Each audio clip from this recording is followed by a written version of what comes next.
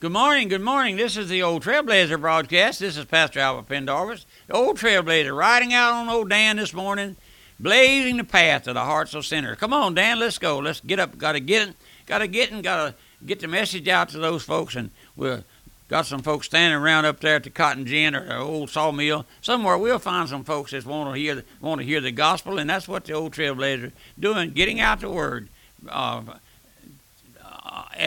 With the help of our Lord. Yes, I was thinking how much I need God's mercy, the help of God. It's not easy to be true to the souls of men, Dan. No, sir. Dan knows more about the religion than most people do, true religion. But in our last study, we were looking at how Satan influences new preachers to become preachers, you young men to become preachers, how that Satan works upon those minds and their hearts and all. But let's look this morning. We're going to look at Christ, how that Christ preachers put the major emphasis in their preaching on the person and work of Christ. Their major theme is the substitutionary work of Christ on the cross as a sinner substitute. Let me ask you something, folks. You know anything about a substitute? Did you know that you owe a sin debt and it has to be paid? You'll either pay it. You'll either pay it with your life, your death, your spending time in eternity lost, or you have to have a substitute. I praise the Lord, I have a substitute this morning, and that is the Lord Jesus Christ, suffered there on the cross to pay for old Pendarvis's debt that he owed. I tell my folks here a lot of times, several times, not one sin registered against the old Trailblazer, not one present sin, one future sin, or one past sin. No, sir. And folks don't like it, and unsaved people don't like it because they don't like you to be positive. You know, the Lord gives us grace to be true and positive. You don't have to stammer and stutter. If the Lord saved you, tell folks about it. After the resurrection of Christ said to his disciples, preach repentance and remission of sin in my name to all nations. He has not changed his commission and command to his preacher, not changed it one iota. And the preacher who is not preaching repentance and remission of sin is not God called. Now I make that station without fear of being compromised. God never calls an individual to preach a social gospel or a healing gospel because they are dealing with the destiny of souls, my friend. Do you ever think about your preacher, me and other preachers, that we have to be true to the souls of men because we're standing between you and hell's gate. My friend, we're standing between the living and the dead. Do you ever think about dying? Do you ever think about dying, my friend? The scripture says it is appointed unto man once to die, and after that's the judgment. I tell my folks, if you don't believe you're going to die, just pass around one of these great old cemeteries and start looking at the dates on them. Some of them 100 years ago, some of them 2 days ago. But my friend, every man, woman, boy, and girl is going to die eventually. That's right, unless the Lord comes, and that's a different story. But my friend, listen, God never calls his preacher to preach a social gospel because they're dealing with the destiny of souls. God called his preachers to present only the gospel of Christ. And the gospel of Christ is one thing and one thing only, my friend. Christ died for our sins according to the scriptures. He was buried and rose again the third day according to the scriptures. And that's 1 Corinthians 15, verses 1 through 4. Everything else pales into insignificance in comparison with blood redemption. My friend, do you know what it is to plead the blood? Oh, I have folks now that seemingly know nothing about salvation. You ask them, are they washed in the blood? They look at you like you broke out of a zoo. But my friend, salvation is by blood and by power. This will hold to judgment too, my friend. If you don't believe it till you get to judgment, you'll have to believe it then. If you wake up in hell, my friend, oh, what a day. Don't be critical of the old Trailblazer. I'm trying to be true to your soul. I'm just poor old ignorant soul. But the Lord has called me. He gave me grace to be here. Now let's notice another way that Satan, through the spirit of the Antichrist, imitates the ministry of Christ.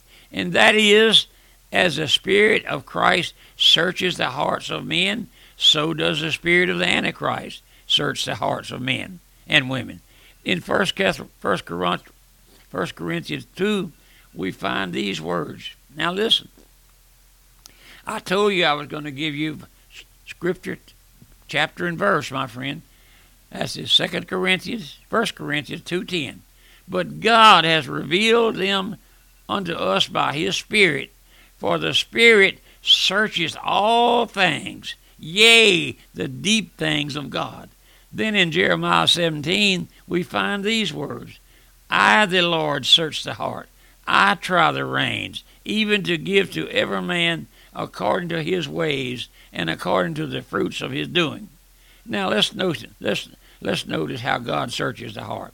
How can you detect the work of the Holy Spirit in searching the heart, maybe even your heart? The work of the Holy Spirit is to illuminate the heart of man until he comes to see himself as he is according to God's word. Oh, man, under the searching of God, is made to see and acknowledge his natural condition. First, he is shown his transgression, which are the outward expressions of his inward corrupt nature. Secondly, he's made to see and acknowledge that he has missed the Lord. Oh, my friend, what a blessing to come to that place, to be awakened, that the light of the gospel shine the heart. We sang a song here in our work, Send the Light, the gospel light. Oh, man, I wish I could sing it. I'd sing it for you this morning. I may bring it one morning and play it on the CD player. Listen, then we see, thirdly, he is made to see the wickedness of his heart, how deceitful it is, and how corrupt and vile. Fourthly, he's made to see that he's a child of Satan. Oh, what a revelation, my friend.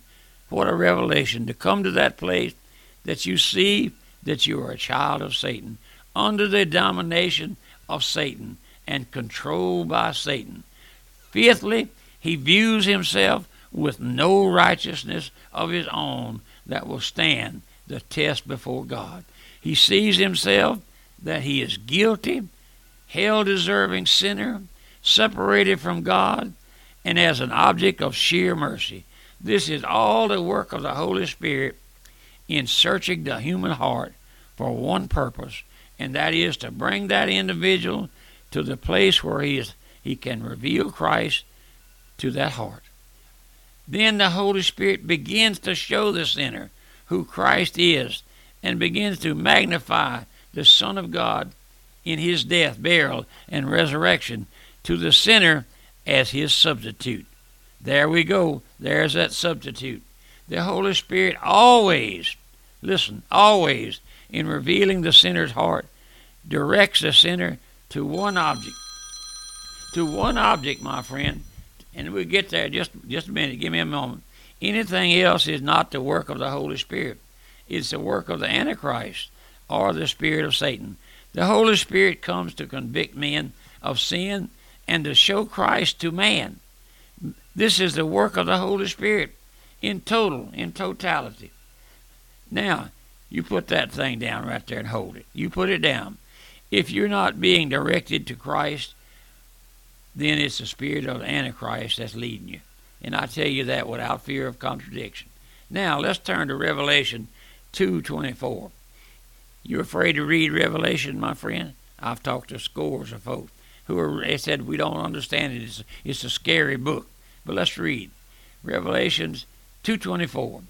But unto you I say, and unto the rest of Thyatira, as many as have not this doctrine, and which have not known into the depths of Satan, as they speak, I will put upon you none other burden. In that early church there at Thyatira, in Asia Minor, the spirit of the Antichrist, had entered and was doing some searching. When Christ called, he was called the depths of Satan. What had happened? Jezebel, the pastor's wife, had usurped authority in that church and put on the breeches. That's right, my friend. She was wearing the breeches. She called herself a prophetess and said she was called to preach. Now, this ministry, this pastor, we take a stand on the side of Christ, on the side of God's Word. And there's no such a thing as a woman preacher. I was standing in the bookstore one Saturday morning real early, and this lady came in. I knew she was a reverend. They called themselves reverend. And we had a lively discussion. I was trying to show her what the Scripture says. And about that time, an old gray-headed pastor come walking in the door with his derby hat on. And I said, "Good morning, Pastor. How you doing?" He said, "I'm doing fine, Mr. Trailblazer." I said, "I want you to tell this lady that there's no such a thing as a woman preacher. The Bible never speaks of a woman preaching." He took that old derby hat off and wrung it in his hands and said, "Good God Almighty, preacher, if we didn't have these godly women, we wouldn't have nothing." And I turned around, hung my head, and walked back into my office and left them standing there with their mouth open. That preacher was just as dumb and blind as she was. Now, my friend, God never calls a woman to preach, and she was leading a group. Jezebel was leading a group in that church under what she called a deeper life, or the mysteries of God. Christ called it the depths of Satan. She was having a special prayer meeting in which she said she was having a revelation, special revelation from God. She was teaching them and leading them into this deeper life. You go there and read that second chapter of Revelation. She was teaching them and leading them to that deeper life, as she called it, and the mysteries of God, having some wonderful revelations and experience and dreams, and she was leading that church off. Oh, my friend, down the trail. In Revelation 2:23, in contrast to the spirit of the Antichrist, known as the depths of Satan, Christ said, "I am he that searches the reins of the heart." When Christ searches the heart by the power of the Holy Spirit, the sinner is humbled and brought to the place of repentance. When the spirit of the Antichrist searches the heart, it exalts the sinner, makes the sinner proud. The Spirit of Christ reveals the natural man to himself. The spirit of the Antichrist, listen, exalts the natural man and appeals to his so-called dignity and honor. The spirit of the Antichrist will convict, will convict sinners of things wrong in their life and lead the sinner into certain types of reformation, always putting the emphasis on the dignity of man and making him feel his importance.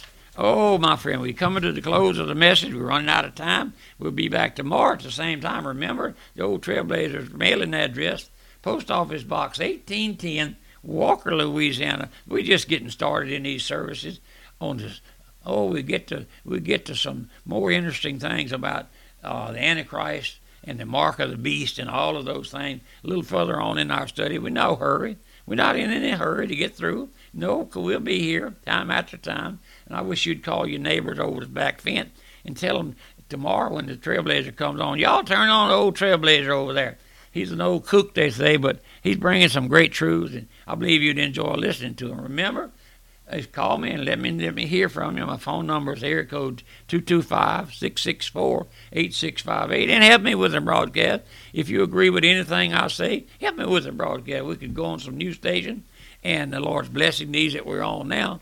So I would that you'd call me and let me hear from you and send me some money to get old Dan a sack of oats or a sack of wheats, whatever it was. But we'll do that. And if you would help me with the broadcast time after time, we're always ready to give out the gospel here. The old Trailblazer, just an old, poor old sinner saved by grace. Goodbye, and God bless you.